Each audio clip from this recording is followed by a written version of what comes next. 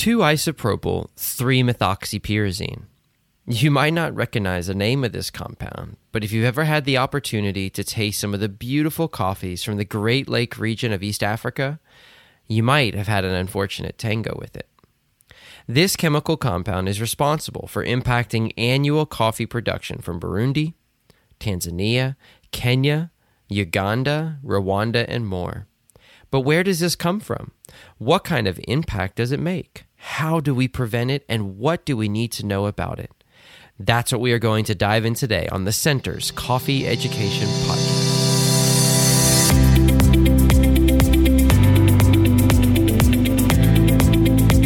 My name is Tim Hines, and I'm the Coffee Education Manager here at the Center. Thanks for tuning in today.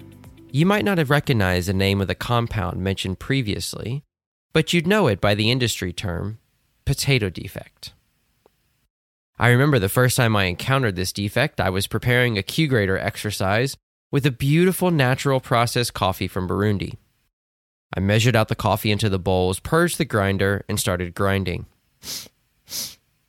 Wait a minute. That doesn't smell right. I remember recalling the image of licking the outside of a dirty raw potato.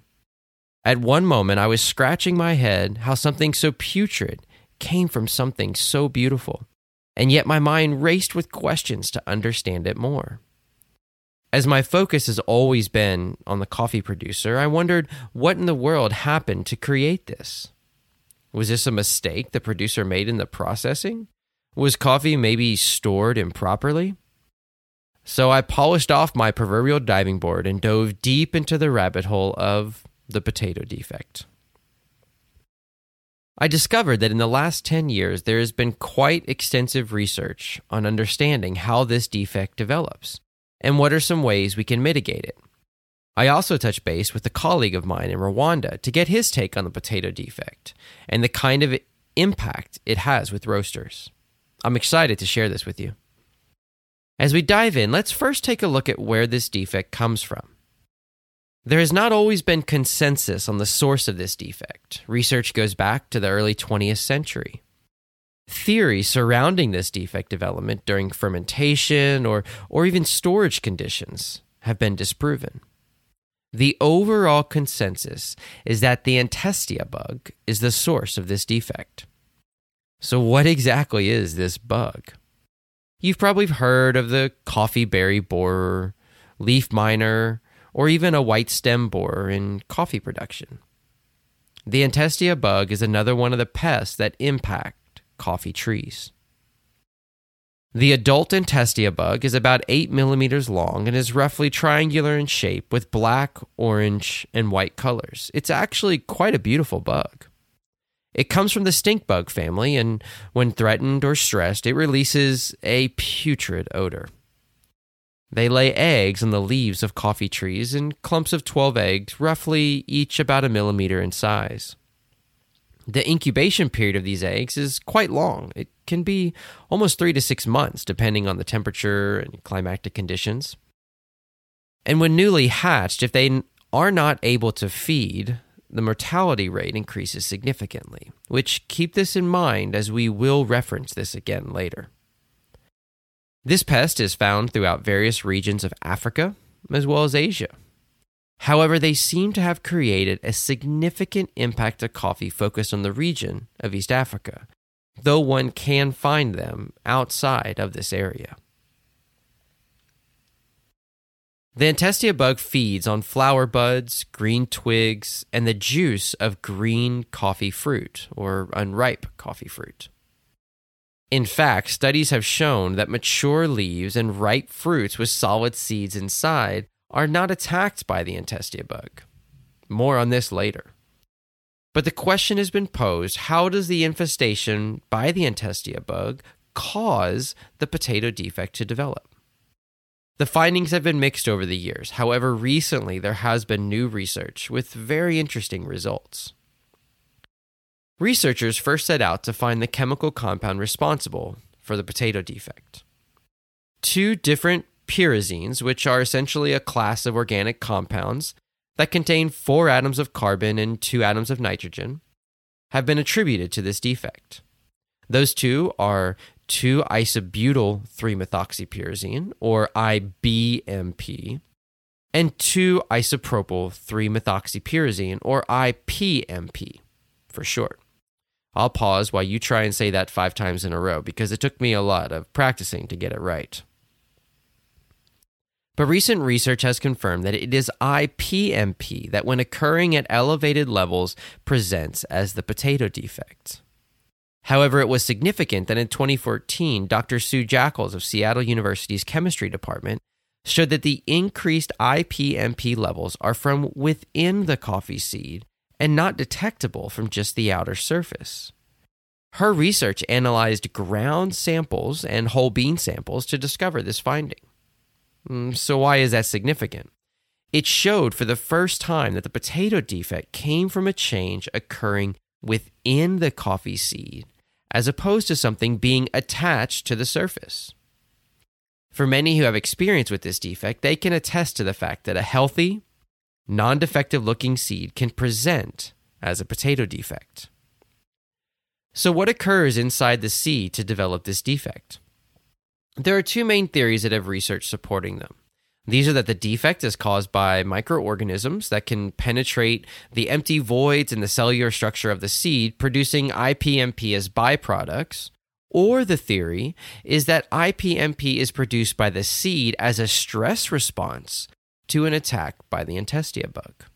A 2018 study by Jean-Bernard Ndyambehe from the University of Rwanda identified that 2 types of bacteria present in potato defect samples produced IPMP as byproducts and caused the potato defect. These are Enterobacteriaceae and Pentoea bacteria. But do these findings contradict the findings of Dr. Jackals?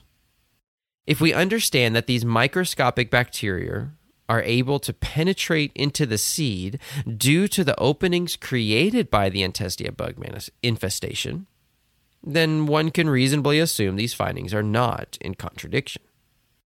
Researcher at University of Teramo in Italy, Delvana Muturatwa, confirmed this through her observations made during her study. But what about the other theory? Dr. Jackals seems to be one of the earliest to propose that the IPMP produced in the seed was due possibly to the stress of the Intestia bug. But what about the other theory? Dr. Jackals seems to be one of the earliest to propose that the IPMP produced in the seed was due possibly to the stress created by the infestation of the Intestia bug. Dr. Joseph Bigirimana, an entomology expert from Rwanda, agreed with the possibility of this occurring during his research on insecticide treatments against the Intestia bug. Further, Caitlin Kane, a research student with the University of Washington, looked at how during the development of the potato defect, non-volatiles within the coffee seed, for example, O-methyltransferase or OMT, are converted to IPMP during roasting. Though her conclusions were not concrete, as OMT can also develop IBMP, which has already been shown not to be responsible for the potato defect, it does show that the potential is there for internal changes within the seed to contribute to the development of IPMP and subsequently the potato defect. Whew, that was a lot of science. I need a nap. I don't know about you. So, to summarize what we can conclude, the potato defect is caused by an attack by the Intestia bug that creates internal changes to the coffee seed and presents as aromatic and flavor perceptions during consumption. Wow, I know it was a windy road getting here, but I think it's important for us to understand not just the destination, but the journey that got us here. It would be unfortunate to end the conversation here, as now we must turn our focus to what can be done to prevent this defect. I found myself intrigued by the fact that other pests of coffee have spread throughout the world, but it seems the Intestia bug has not traveled outside of a restricted area. Not that I'm wishing this devastation on anyone, but the fact of the matter does intrigue me. It does appear that the Intestia bug is particularly fond of the environmental conditions of Africa. However, this is not the only restrictive aspect. Remember how we talked about the feeding habits of this pest? As opposed to the coffee berry borer who feeds on the coffee seed, the Antestia bug feeds on the juice and softer components of the tree or fruit, rather than on the seed. In addition, the easily detectable nature of the eggs, being a relatively large white cluster, and sensitivity to insecticides are also contributing factors to their limitation. Interestingly, though, research is beginning to understand better the preferable climatic conditions of the specimen to understand how climate change could potentially impact its expansion. In general, as we consider what producers can do to fight against this pest, there are a few techniques that can be used. There are insecticides that fight against the proliferation of the Antestia bug, including some natural or organic options. Researchers with Jima University in 2011 showed significant effectiveness of 3 different essential oils made from local products that were effective in killing this pest. Those were thyme, epazote, or Mexican tea as it is sometimes referred to as, and fringed rue. All of these are available locally and commonly used in cooking or even folk medicine. In addition, pruning has been shown effective as increased shade protection has proven to foster Antestia bug colonization. Dr. Bigaramana showed that pruning alone can significantly impact the infestation of this pest. It's understandable that many producers might be limited on their capacity to purchase or develop their own insecticides, but this agronomic technique has shown to positively impact the reduction of potato defect. But one of the most interesting findings, well, I guess intriguing findings, was a study from 2018 by Dr. Teresia Nejia from Nairobi, working together with CIRAD in France, identified specific volatile compounds produced by ripe coffee fruit that repelled the Antestia bug. That's right. As the coffee fruit ripens, it produces unique aromatics that serve as defense compounds against pests. How freaking cool is that? One particular volatile, 2-heptanone, showed repellent properties at all concentration levels. This compound is an alarm pheromone that other researchers have found with other insects. The idea here is that this compound could be synthesized for use in traps or even as a spray. Also, what if the production of this compound within coffee could be genetically identified and a new variety developed that specifically increases the presence of this compound? Granted, there is always much consideration that must be given to unintended consequences that could come from developing these things. However, it is fascinating to consider the implications of her research. Okay, so what does this mean for the roaster? I've had many conversations with producers over the years that discuss the challenges with this defect. To be frank, the risk of this defect showing up in the cup of a consumer scares many roasters away. Even though attempts to reduce its impact by floating coffee fruit, hand sorting insect defects, and even attempting to reduce its occurrence by UV sorting, which unfortunately has not proven to be 100% effective, many roasters have moved away from offering these coffees to their customers. To learn more about this defect from the roaster side, I spoke with Sam Langdon, one of Sucofina's traders working with roasters in the UK. Listen to what he has to share. Yeah, well, I think the first thing, right, people need to understand potato defect. It's not the end of the world. I think people overly panic and react quite badly to finding potato in their coffee and their grinders. It's pretty overpowering as a smell once you ground the bean, and you tend to notice it straight away. Well, you hope you notice it straight away. But people notice it, and then they tend to sort of lose their marbles a little bit. And kind of do all sorts of crazy stuff to try and manage, potato beans, should we call them, going through the grinders and into the coffee. Really and truly, like, you want to try and stop the bean being brewed. So you kind of need to have your nose about you, and you need to be sort of like, sensing what you're doing as you're doing it. There's no real way for roasters to be able to sort of catch potato defect coming through their machines, through their roasters. There's no visual difference to the beans that I'm aware of. They look like any other bean. So they're not like sours or blacks. You can sort of visually pick them out and whatnot. So it does feel very much like a bit of a lottery. And I know that a lot of baristas and a lot of roasters are thus kind of quite terrified of using Rwandans and Burundis and the Ugandans and, even Tanzanians for that very reason. Although, to be fair, in my experience, the potato defects have been pretty limited to Rwanda and Burundi, and even more so, or less so, over the last few years. It seems that agricultural processes and practices out origin have kind of improved, and it just doesn't seem as frequent as it did. What I would say, though, to baristas, I've said this to several people before and enacted this as a policy when I was running a roastery and the cafes, was, like I said, first off, not to panic. Keep a small sealed tub or bucket near your grinder or near your knockbox. And I'm talking like a margarine tub or like a Lurpak tub or something like that. But it's critical that it's got like a tight fitting lid. Keep biodegradable bags, bin bags close to hand, separate cloths, separate brushes, like paint brushes, and keep it all close, man. Like, just keep it under the machine or in the cupboard that everybody has underneath their machine by the grinders. As soon as you smell that potatoy bean go through the hopper, which hopefully your barista is going to smell, it's a case of closing the throat on the hopper, going into the grinder, taking the hopper off if you need to, grinding all of the coffee that's left in the throat of the grinder. So that's in between the gate and the chute. So grind off all of that coffee. It's all dead. You can't save it.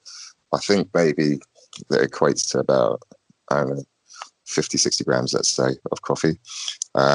Make sure as you do that, most people actually nowadays use electronic grinders, so they're going to have like kind of like chutes going directly out into the portafilter.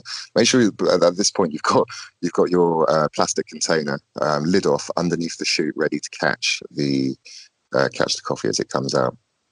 So literally purge all of the coffee from the throat into this tub and put the lid on it. That's it. It's as simple as that. You want to catch that coffee and seal it away, and throw it away in a different bag. If you can do that. What you don't want to do is catch the coffee and then throw it away into your regular bin, which is by your machine or by your customers, because you're still going to be able to smell that potato. So it's a case of catching it and isolating it. If you're barista or if you brew the coffee, the process is kind of the same. You still need to shut off the grinder, purge it, clean it. And by clean, I just mean like give it a quick, purge the coffee out, give it a quick brush down, and then a wipe with, like a dry cloth. And that should remove the smell there. But the smell in the machine is going to be a little bit stronger, a little bit harder to manage. And you need to take the puck. You need to get rid of the coffee as well first. Don't drink it. Don't do anything silly like that. I mean, maybe taste it, but it's, it tastes as bad as it smells. So I definitely don't recommend doing that. Pour it down the sink, rinse the sink, get the puck, and then knock it out into the tub with the lid. Don't knock it out with your regular espresso pucks, because it will sit there for the next hour, 2 hours, and it'll be smelling like potato, and it'll throw your senses off completely. What you want to try and do is just like isolate the smell, remove it, get rid of it, and get everything back to normal as quickly as possible. So if you've got that lingering smell of potato, you're going to spend the rest of the day in kind of like a paranoid state, thinking that everything's potato defect, and it's just it's a downward spiral from there. It's pretty easy stuff. Like, we used to have these directions printed out and laminated, just stuck by the grinder. I think it's pretty good practice, although it does kind of instill kind of unnecessary paranoia in some baristas who are constantly on the lookout for potato. It happens infrequently. I'd say from batch to batch, you're looking at, I don't know, maybe once, maybe twice, if that. You'll find it in roasting like a 15-kilo batch. I mean, if that. So when you're going kilo to kilo on an espresso machine, it's unusual to find it, but it does need to be dealt with quickly and properly when you find it on the bar. They're missing a trick here, really. You're writing off two countries' entire productions because of a small defect which only occurs infrequently. It just seems like like using a sledgehammer to tap in a nail. You know what I mean? It's bit of a dramatic response to it. I think if you do apply some sort of decent, sensible protocols to managing it, then there isn't really an issue. I mean, one of the benefits of having Rwanda and Burundi on is that you can have fresh crop East Africans on almost all year round. So, if you want to run like a fresh crop coffee program by not having those two origins on, you're going to have a few months where there's no East African coffee. And to my mind, that's a great shame. I had a conversation with Max Valio, who's the managing director for Rawcoff in Rwanda, about their experience. Their team has been working to find ways to identify this defect and be able to eliminate its presence at the dry mill. Even with taking actions to float coffee fruit at the wet mill, sort defective parchment on the drying tables, hand sort, UV sort, and more, their historical incidence rate, though rather low, still remains unaffected. There did appear to be some promise shown by Razanon, a company that focuses on the use of hyperspectral imagery. However, when tests were run on a large-scale defect identification, the results were inconclusive. Significant frustration exists because this defect is often not a byproduct of an error by the producer or misstep in the process, but simply an issue of bad luck. Yes, pruning techniques can be used to help reduce, but spraying insecticides to kill this pest is not always an option, both financially but also value-wise for the vast majority of farmers in Rwanda. Furthermore, because of the severe nature of the taste profile of the defect, it is oftentimes handled differently than perhaps Rio, phenol, or other types of defects we find in green coffee. Moreover, Max is convinced that even with potential risk of this defect, the quality and price value for Rwandan coffees remain a fantastic option for roasters across the world. But he has definitely not given up the fight. Shifting focus from defect identification to preventative measures, Rawcoff is hopeful that research and projects they are involved with will yield scalable and sustainable tools to prevent Antestia bugs at the farm level. Potato defect poses a significant challenge to producers in East Africa. As more and more producers are seeking to enter the high-value specialty coffee market, the demands to eliminate this defect and/or guarantee its elimination abound. I hope through learning more about this issue, we can help educate customers and we can come together as an industry to find better solutions. I'd love to hear your thoughts on your experience. How do customers respond? Do you purchase coffees from these regions? How do you handle the occurrence? Feel free to drop us your questions, ideas, or comments in the episode comments or send us an email to podcast@thecenter.coffee. Thank you for joining in on the conversation and learning together with us today on the Center's Coffee Education Podcast. Until next time, keep learning.